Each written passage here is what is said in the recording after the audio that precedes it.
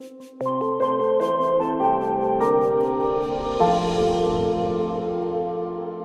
morning. The reading today is found in Philippians chapter 3, verses 12 to 21 in the Common English Bible. You can find it in your pew Bible on page 1432 if you want to read along with me. It's not that I have already reached this goal or have already been perfected, but I pursue it so that I may grab hold of it because Christ grabbed hold of me for just this purpose. Brothers and sisters, I myself don't think I've reached it, but I do this one thing. I forget about the things behind me and reach out for the things ahead of me. The goal I pursue is the prize of God's upward call in Christ Jesus. So all of us who are spiritually mature should think this way. And if anyone thinks differently, God will reveal it to him or her. Only let's live in a way that is consistent with whatever level we have reached. Brothers and sisters, become imitators of me and watch those who live this way. You can use us as models. As I have told you many times and now say with deep sadness, many people live as enemies of the cross. Their lives end with destruction. Their God is their stomach, and they take pride in their disgrace because their thoughts focus on earthly things. Our citizenship is in heaven. We look forward to a Savior that comes from there, the Lord Jesus Christ. He will transform our humble bodies so they are like his glorious body by the power that also makes him able to subject all things to himself. This is the reading of the Lord. Thanks be to God. Those of you who have been with us either in person or online know that during these weeks we're looking into the little letter of Paul to the church at Philippi. And we're in particular, there's just so much here, you couldn't possibly deal with it all in 5 weeks. But we're in particular picking out 5, you could call them statements of reality, perhaps promises that Paul gives under inspiration of the Holy Spirit to help the Christians in Philippi live in a world that's going exactly in the opposite direction of the kingdom of God, not unlike the world we live in today. And so 2 weeks ago, we looked at the first chapter of Philippians and this wonderful promise, being confident of this: he who began a good work in you will carry it on to completion unto the day of Christ Jesus. So God's invested in what's going on in our lives, and he will be present. Then last week, moving into the second chapter, we found another one of these statements of reality, of what goes on in a Christian's life. These things happen as long as we walk with Jesus. And Paul here is challenging these Philippian Christians to work out their salvation, to give themselves to following Jesus. And then he says, for it is God who works in you both to will and to do his good pleasure. So, yes, we have part of this, but it's God himself that gives the willingness and the power to act. Now, today we go into the third chapter, and another really awesome kind of promise. Next week, we'll go into the fourth chapter and the promise that the God of peace can fill us every day. And finally, the fifth chapter, this awesome promise that as Paul says, my God will supply all your needs. So today, the 3rd chapter, and toward the end, Paul says, we eagerly await a Savior, the Lord Jesus Christ, who by the power that enables him to bring everything under his control will transform us into something like his glorious body. Now this 4th chapter, we have to step back just a moment, because this 3rd chapter, I do like the 4th chapter too, but this is the 3rd chapter. This 3rd chapter is so fascinating for what goes on here.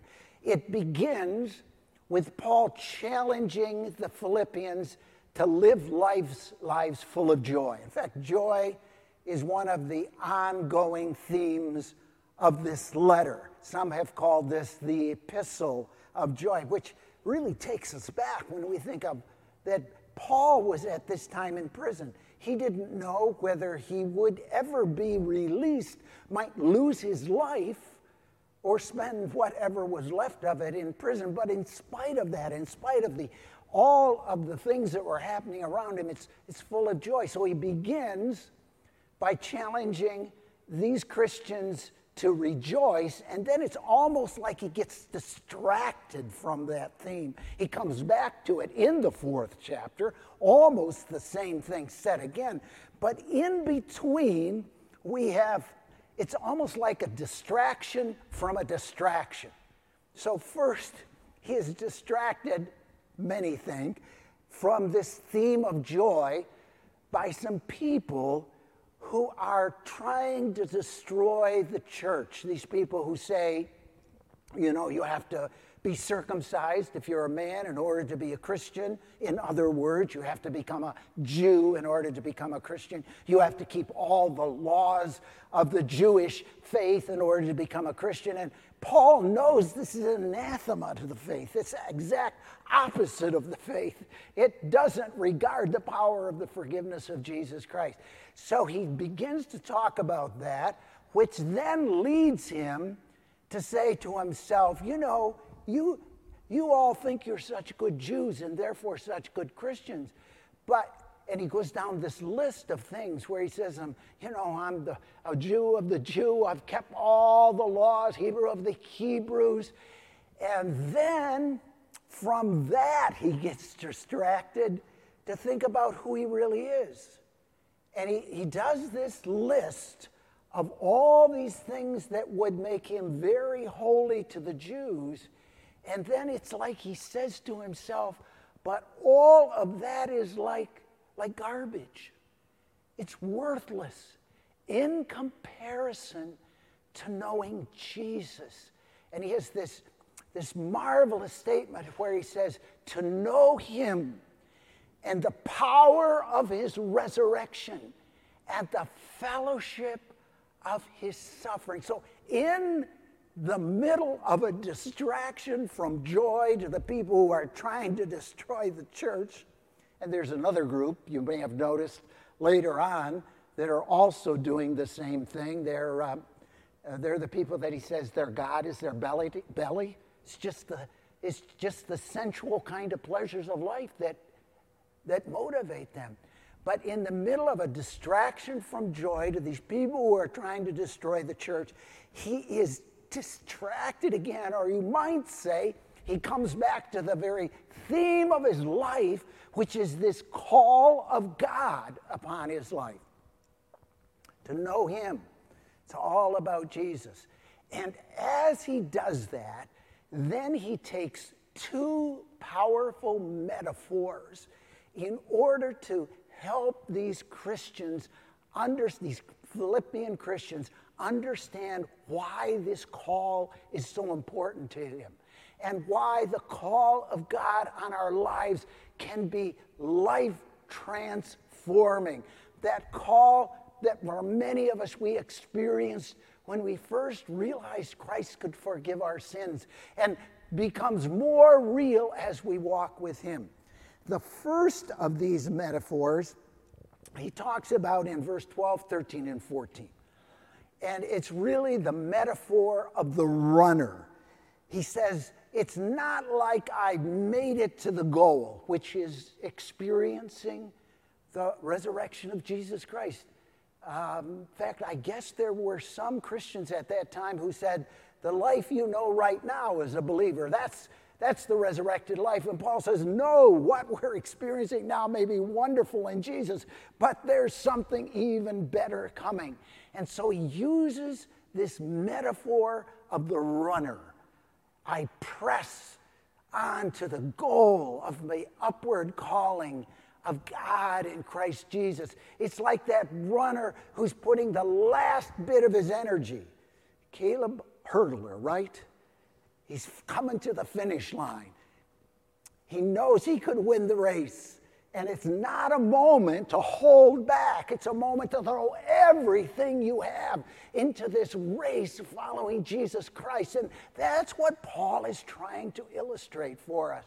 That the call of God is so powerful on his life. It gives him a reason to run.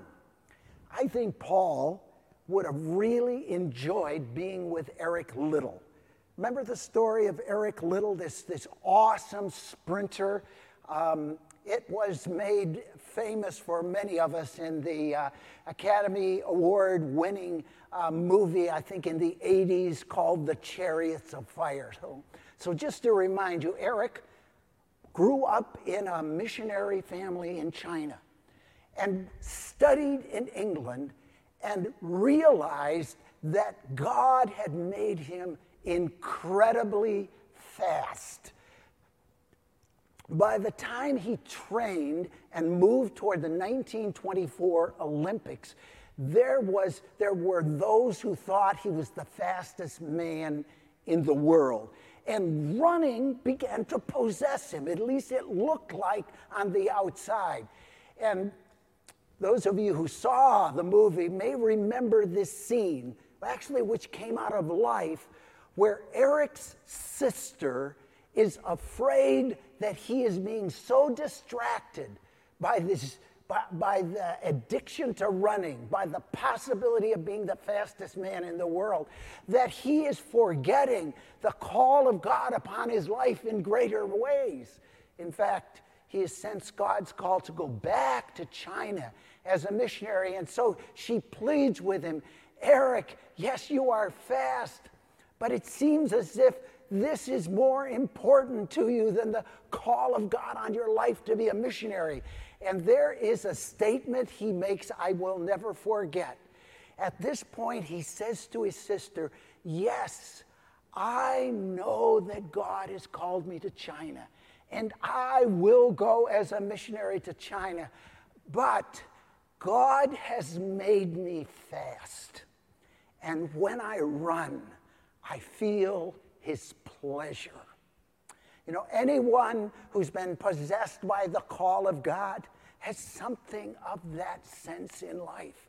Not that the doing of what they're doing at any moment is really the most important thing. It's the call of God on their life. But that call gives them a reason to run with joy, to know that the pleasure of God is upon their life. So Paul is trying to say to these Philippian Christians, you know, follow that call. Give yourself totally to that call. Sacrifice anything for the call, because it's the call that makes everything else in life meaningful. So that's the first metaphor he uses here.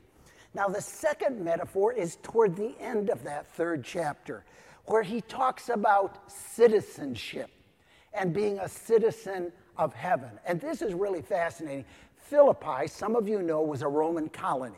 Roman colonies were established often by Roman soldiers who had finished their tour of duty, had been released from that, and with that tour of duty, regardless of where they had been born, they had citizenship in Rome, which gave them votes and power. And they would often start a city.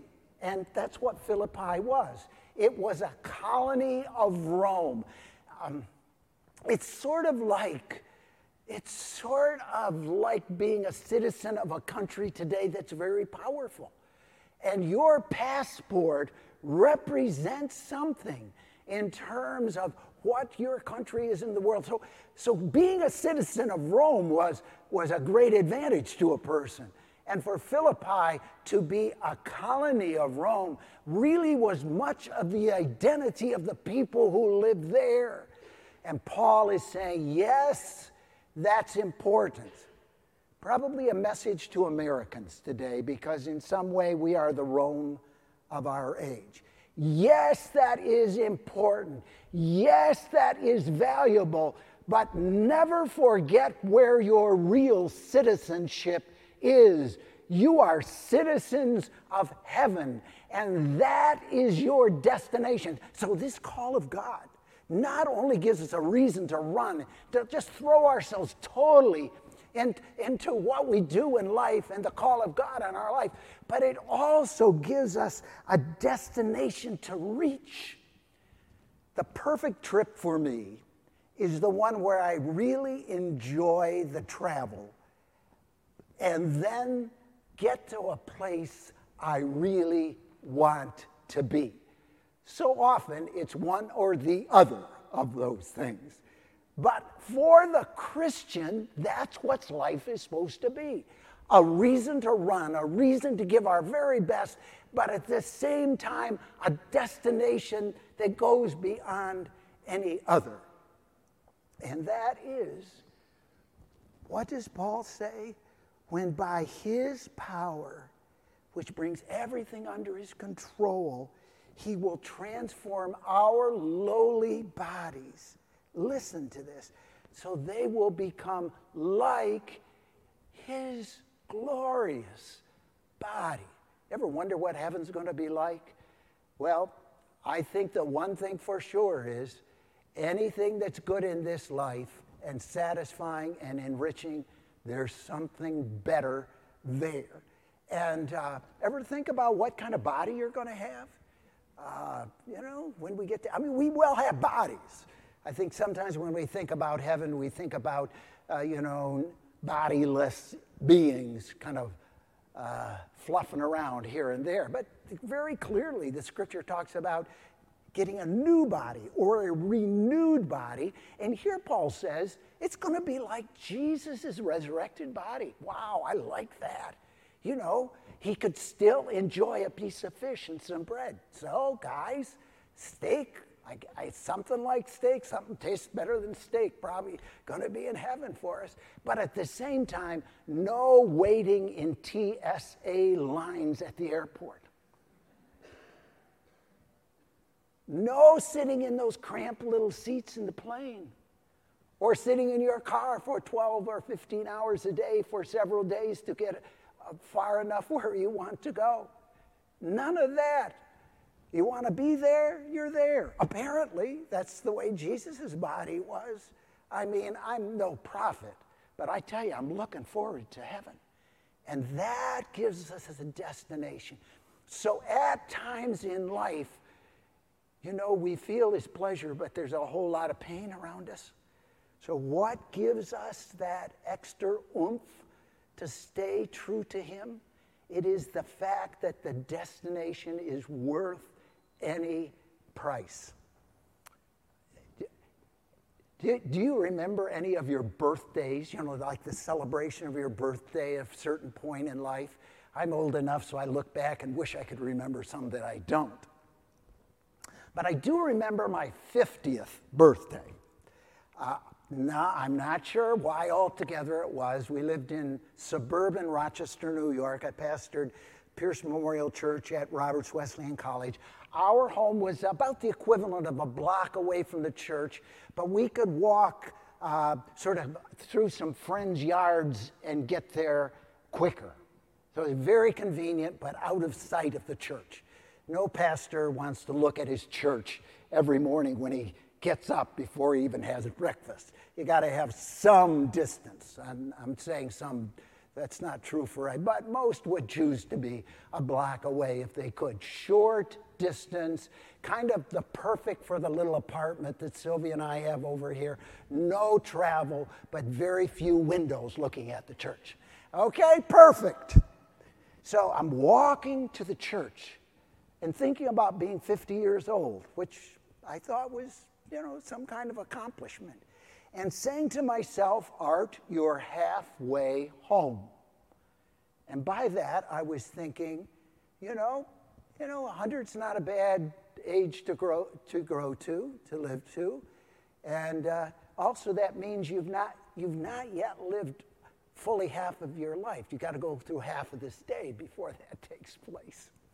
Laugh at me. It really is kind of crazy. But, as time has gone on, sometime thereafter, I watched my parents get older and older, and both of them lived into their mid-90s or late 90s, but none of us wanted them to live to 100. Because at a certain point in life, someplace in their 90s, they were ready to go home. Ready to go home. Not just spiritually, but physically and emotionally and mentally, especially my mom. She could have gone home a little earlier and it would have been easier for those who were close to her. This world is not our home. If the scientists and doctors could figure out a way to keep us alive forever, that might be one of the worst curses that human beings could experience. And unless they take care of totally every part of disease, and quite frankly, the chance of that happening is pretty low, since all of that happens because of the fall. Death is not, the way we do death now is God's solution to the fall. It's not what was purposed in the Garden of Eden. But the point is, Paul had a destination that was worth reaching to, a destination where every part of him that wasn't everything that he would like it to be would be transformed. Many think he had very poor eyesight. We're not sure about that, but any of you who wear glasses, contacts, etc., know how nice it'd be not to have to wear them. I think about that every once in a while. Whatever the stuff of life is that burdens you down, that is gone. I think Paul would have really liked to know Eric Liddell for another reason. Some of you remember the rest of the story. He did run in the 1924 Olympics. At first, it looked like he would not, even though he fully qualified for his strongest race, which was the 100-meter dash. But he discovered that competition was going to happen on Sunday. And for his view of faith, having run on Sunday would have been wrong. At that time, a lot of Christians kind of looked at it that way. But he had such a firm conviction of the call of God that he said, running that race is not important enough for me to turn my back on one of my values in life. And so he didn't win the 100-meter race because he didn't run the 100-meter race, at least for that reason. But you also may remember some of the rest of the story where one of the other British runners who had qualified for the 400-meter race, realizing he already had a medal and that he probably wasn't going to win the 400 anyway, took himself out of the race so Eric could run in it. So he ran the 400-meter race. This is not his race. Those of you who've run know it's a very different race than the 100-meter race, which is the short sprint. This is more middle distance. And Liddell didn't know how to run middle distance. So he ran it as a sprint and broke the world record and won the gold medal, which we all say is a certain kind of poetic justice and makes an awesome story. But that's not the end of it either. He continued to follow the call of God on his life, went to China as a missionary, And there he showed what God can really do. He was there when the Japanese invaded China and took over much of it. He was in a Japanese internment camp. In fact, because he was such a notable runner, because of that, he had a chance to be released, some kind of prisoner exchange or something like that. But because he saw one of his fellow prisoners, a woman who was pregnant, and saw the opportunity to show her release, he gave his place to her and died in that camp. And experienced, right? He had run the race, and he experienced the ultimate destination that came in Jesus Christ. I think Paul would have loved Eric Liddell and many others like him in our world today, who, although we don't get everything straight, we know the call of God, and we are determined to follow that call of God until it takes us to that destination which is more important than any other.